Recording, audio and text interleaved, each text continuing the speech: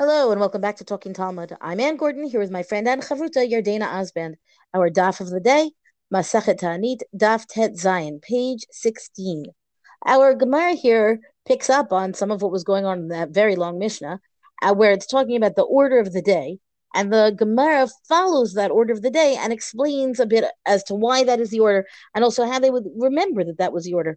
It begins first with a mnemonic for exactly that: Rechov, Teva, Visakim, Efer, Kvura, Umoria, Siman.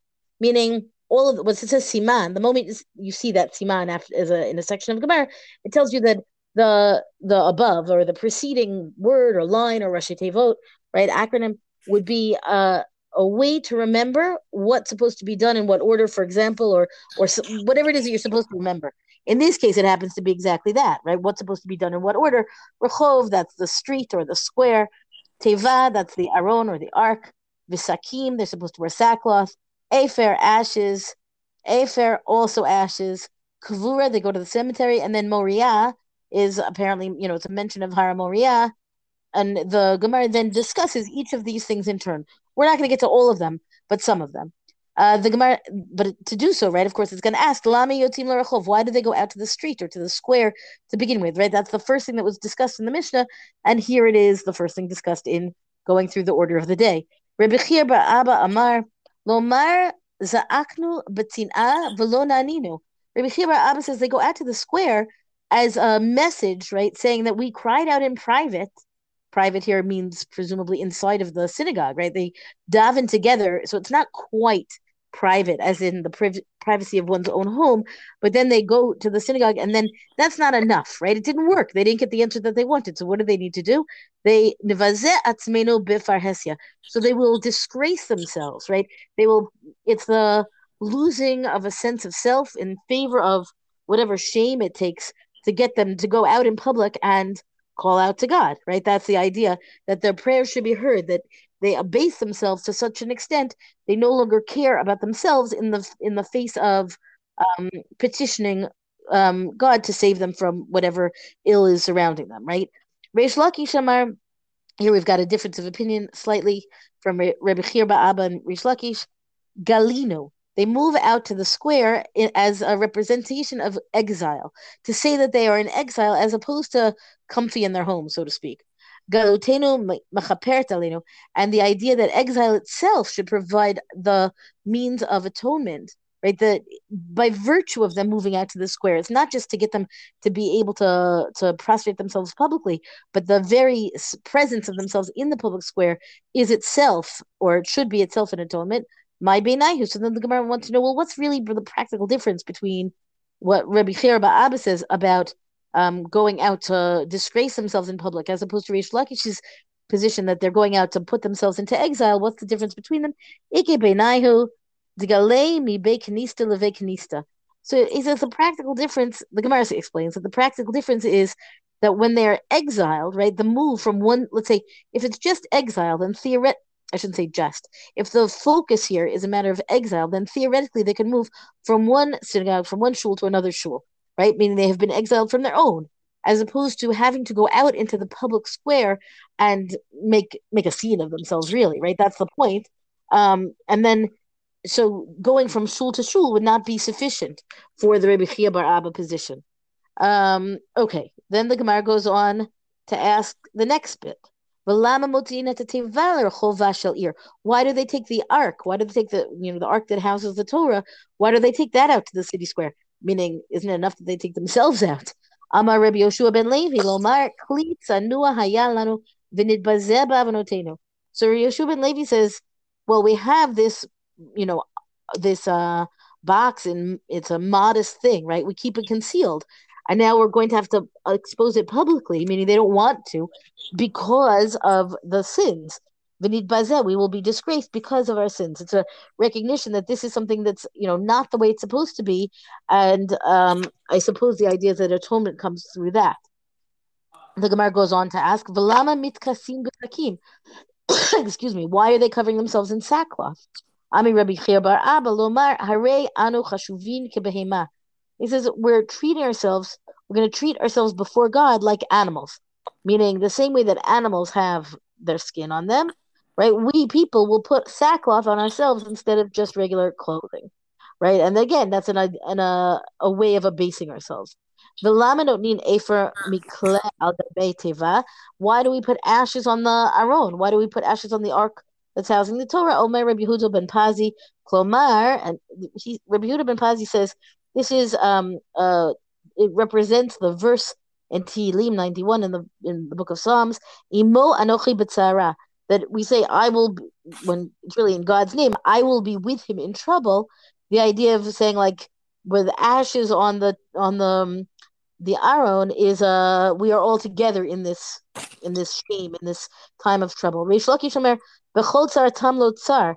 Reish Lakish has the same idea basically, but he has a different verse for it from Isaiah, from the book of Yeshayahu. In all of their tsar or affliction, he was also afflicted, meaning presumably this is again putting the people together with God.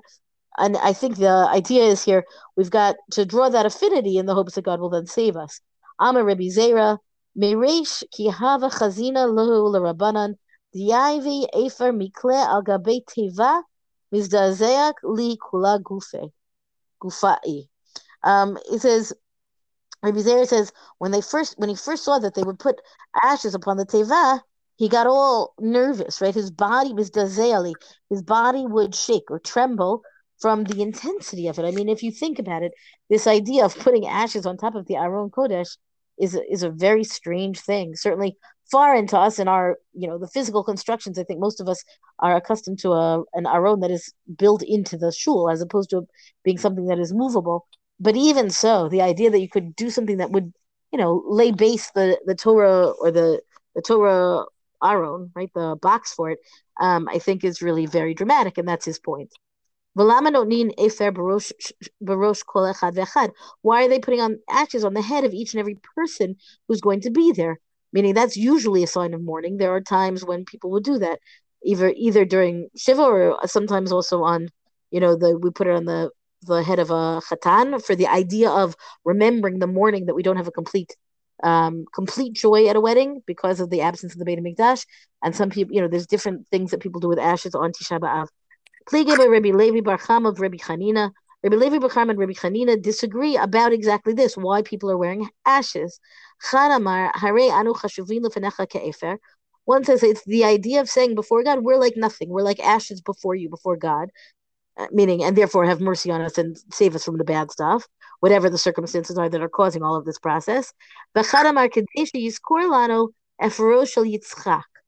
idea here is that one of these two people in the machloket, he says it's to remind God of the ashes of Yitzchak, of Isaac, the forefather, right? In the fact that he wasn't burned, right? He was not offered, and then the idea that should also be a means of redemption. My beinaihu, iki beinaihu, afar stam. So what's the practical difference between the two of them? I mean, either way, everybody's getting ashes on their foreheads, right? So, or on their heads, I guess. So what's the difference with them?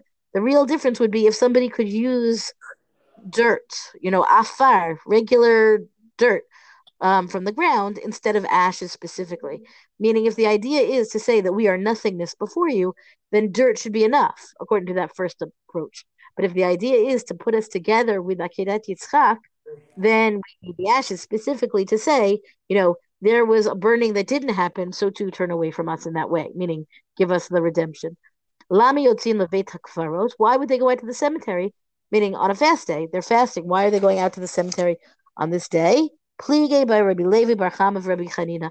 So again, we've got a machloket here between Rabbi Levi Bar Chama and Rabbi Chanina about why they would go out to the cemetery for this as well. One says it's like we're not like nothing before you, but we're like the dead before you. And again, that is a recognition that we can only be saved if God comes and saves us, because the dead can't do anything, right? So the idea there is that God will, it's a plea for mercy again. And the second view is not that we are like the dead, but that we go to the Batei Kfara, we go to the cemetery as a means of asking the dead, the souls of the dead, to plead with God on our behalf, that there should be a plea for mercy from those whose house, so to speak, is in the cemetery. My benayu. And again, the Gemara asks, what's the practical difference between these two? Because either way, they're going out to the cemetery. Ike benayu kivrei nachrim. And this, I think, is a really interesting distinction to say that if the goal is to say that we're like the dead people, then they could go to anybody's grave, including a cemetery of non-Jews. But if they're going out to plead to get the dead or the souls of the dead to plead for mercy on their behalf, then says the Gemara, really that should be the Jewish cemetery, right? The idea that anybody who's going to ask for mercy on behalf of the Jewish people, that's going to be the Jewish dead or the souls of the Jewish dead. And with this, we come to the Gemara does go on. Yeah, I'll read one more bit about Har Moriah since that's the last one. Maiza Moriah, my Har Moriah. Why is this why is this mentioned here? And again, Plige by Rabbi Levi Bar Chama of Rabbi Hanina. Again, they have a difference of opinion as to why there's a discussion here of Har Moriah at all. Charamar Har Sheyatzah Mimenu Hora'ah Yisrael. It is the mountain from which teaching went out to Israel, meaning it's the mountain upon which the Beit HaMikdash is built, eventually, and at this point, they're well past that. The Charamar Har Sheyatzah Mimenu Moralu Mata Olam. And the second view is that it's the mountain from which fear went out to the nations of the world. And of course, then the difference between them. The Gemara actually here at this time doesn't say my benai, who doesn't ask for the distinction between them, but we can understand that is this a matter of like the Jewish home, right? The Jewish seat of spirituality, or is it a matter of making the Jewish people to the lesson for the nations of the world? And I suppose the question of how universal you want to take the bad thing that's happening or how uniquely Jewish might really have an impact on which approach, which rationale. Meaning the steps of the process are exactly the same, but the why of it may sit better if it's depending on whether it's a uniquely Jewish experience or if it's a worldwide experience, in which case those more universal answers might sit better. So, this whole daf going through this entire, ritual of what's supposed to happen here, it's very intricate. And thinking back to Pesachim and Yoma, where we also talked about how maybe we didn't know all the details, but there still was like a real familiarity with it. And this is stuff we really don't know about because it's really not stuff that's done today at all. You don't take your Aron out to the square and put ashes on your head and prostrate yourself in prayer. Right. I mean, I completely agree. I think the closest we get is that every so often there's a fast day or a half fast day called for rain in Israel. And I think that only certain people do. Like, it's not even like all of Israel does it. Right. Well, also not everybody's religious, but yes. But I would say the thing that people do that I think is more universally accepted nowadays is we say Tehillim in shul, and it's a pale, like it's not supposed to be in place of this. I understand, but as compared to this drama here, it's it's quite. I don't know. It's a lot simpler to simply recite some Tehillim in shul. Definitely. But again, I think like with Yoma, we read about it during davening. With also, like we know that the essence is supposed to be the korban for the holiday. So again, this is just like totally different. I'm going to go on to the section here that talks about two important people that are involved with this ritual, the Zakein and the Shliach Tzibor. And the Gemara really wants to go through a little bit, who these people were and what type of person did they have to be. And again, I think it's interesting that we know that a lot of what the Gemara talks about, and we've discussed this before, and even, Tannaitic literature and Amoraic literature is sort of establishing the class of the rabbis. But here we're really discussing a different type of person. And first we begin with the Zakein, right? Zakein shabahem omer lifnehem divrei kibushim. So there was a Zakein who would get them, who would stand up in front of them and give them words that subdue, basically, right? So what does that mean? Tanu Rabbanan, right? They taught in a brisa, im yesh Zakein, right? If there was an elder present, omer Zakein, the elder addresses them. V'im lav, right? And if there's no elder, omer chacham, then a chacham comes. V'im lav, omer adam shel tzura, then a man of stature. So it's interesting just to see sort of this order here, that there's something about the experience of time, right, that an elder gives that is different than even a chacham, and gets sort of more respect when it comes to like somebody who's lived through things,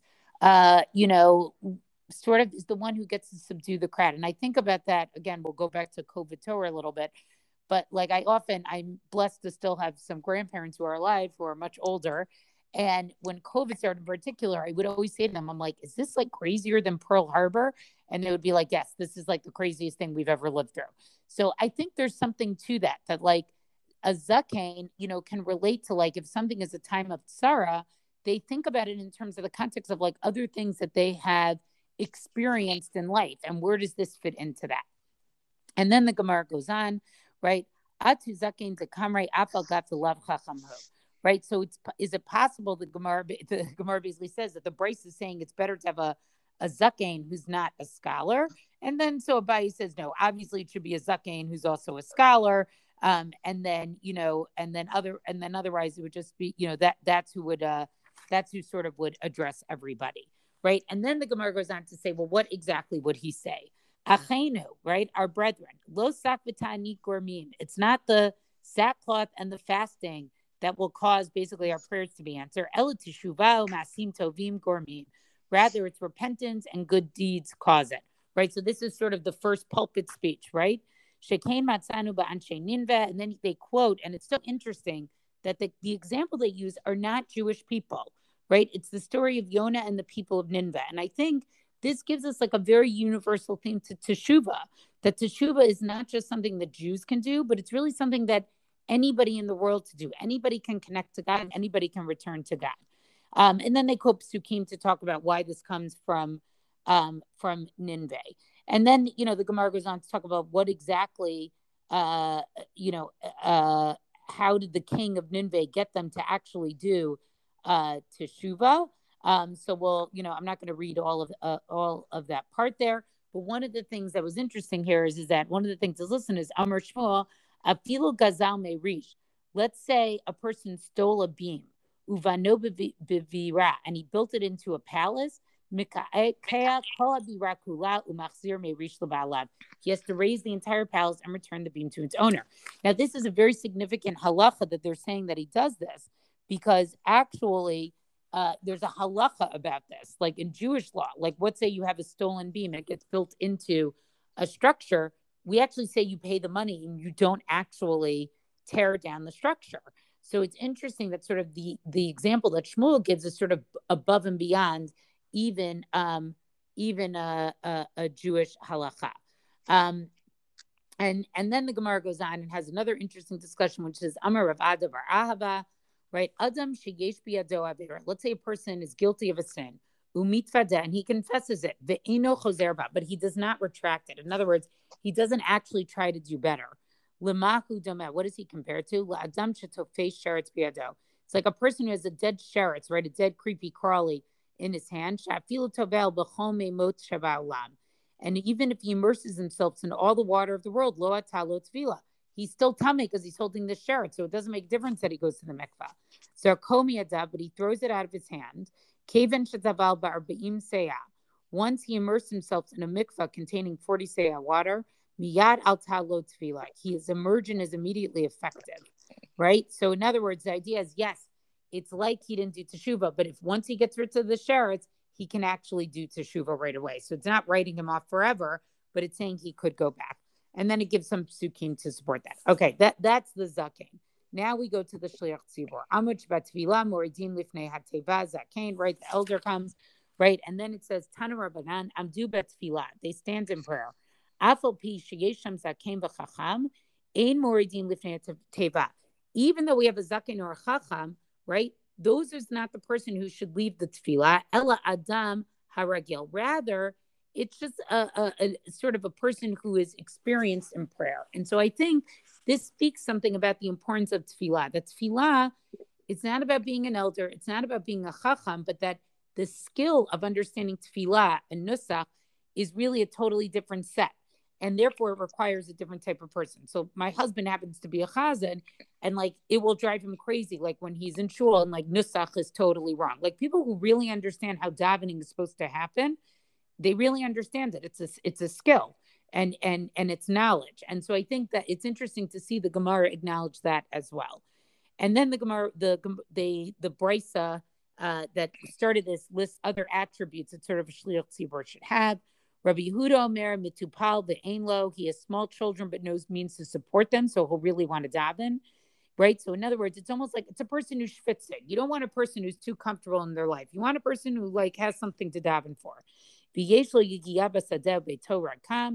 He has work in the field, right? He earns his livelihood basically by farming, and therefore he actually needs the rain. But his house is empty. His youth was proper. In other words, and this is also, the Gemara will explain this a little bit later. Ushafel bereich, he's a humble person. He's acceptable to the people. Kolo arev. And this is also beautiful. He has to have a sweet melody and his voice is pleasant. So in other words, listening to Tefillah needs to be nice as well. He needs to be an expert in reading the Torah and the Nevi'im and the Ketuvim, right? So that when he says the verses, he knows what he's saying. And he also needs to know how to recite some of the teachings. He needs to be a baki in all the blessings. So in other words, he needs to be a person who's expert in the actual tefillot itself. And so what's interesting is when this brisa was taught, the rabbis all turned their light to Rabbi Yitzchak bar Ami, who basically had all of these attributes, right? And basically saying like he was the person who they said actually should be the person who should lead the congregation. And then just to wrap this up, Hainu mitupal ve'enlo hainu beito rekam. So now the Gemara is going to get a little bit more indications for the shliach tzibor, right? So it's saying the Gemara once asked, okay, this one of he has small children with no means, and his house has to be empty. Why both, right? Both of those seem to say the same thing. Amar Rav Chisda says, so it doesn't mean that his house is empty from possessions or from that he's poor, but it means that it's empty from sin. Then the next one is his youth was pleasant. Amar Abaye, this refers to somebody who did not have a bad reputation in his youth. And I think that's also interesting because, we like to think as we're talking about, we're talking about doing teshuvah and things like that. But when we're talking about doing teshuvah for the shliach, for the community, it's basically saying the shliach tzibur needs to be a person who always was basically a good person. And I think that's an interesting. Wait, I want to say, I feel like, as we get older and the people that I knew back in the day or that you knew back in the day are now, the grown-ups, right? The grown-ups who are the leaders of shuls and schools and all the kind of things. And every so often I feel like I have the risk of that pitfall of saying, back in the day, would you ever have thought that person would become this person? And it's not right. But it's to avoid exactly that risk of thinking that you have here. Somebody who even in their childhood or teenagehood or whatever, you would expect them to have grown up to be a righteous person as opposed to being surprised. Right, exactly. So, and then finally, and then they just get some psukim here to basically, to basically sort of prove this from Yirmiyahu. So anyhow, but I just think, it's interesting to see sort of the role of the zaken and the role of the shliach tzibor is very distinct than being a rabbi. It's really not being like a member of what we traditionally think of as the rabbinic class or chazal. And these are two very different people. I think that's really an interesting observation. I also just want to note, I think there's something like ironic or pointed or dafka the point of the zaken when he stands up and he says, the way you do tshuva is not by dressing in sackcloth and ashes, even though we've just spent however long establishing that they're there wearing sackcloth and ashes, right? Meaning they go through this pageantry for the sake of the rebuke that is not how you do real tshuva, which I think is really interesting. Like they have to go through the motions to be reminded that the real thing to do is inner work, not this external presentation, even though the external presentation is what gets them to where the zaken is going to tell them what you're doing is not the real thing. Right. And again, and I love the speech that's given, like, of Achinu, like my brother's like, it's not the fasting that's going to cut it. It's not the sackcloth. You have to do the hard work. You have to do the teshuvah itself. Well, that's our DAF discussion for the day. Rank us, review us on all major podcasts. Thank you to Rabbanit Michelle Farber for hosting us on the Hadran website. Let us know what you thought about this DAF on our Talking Talmud Facebook page. And until tomorrow, go and learn.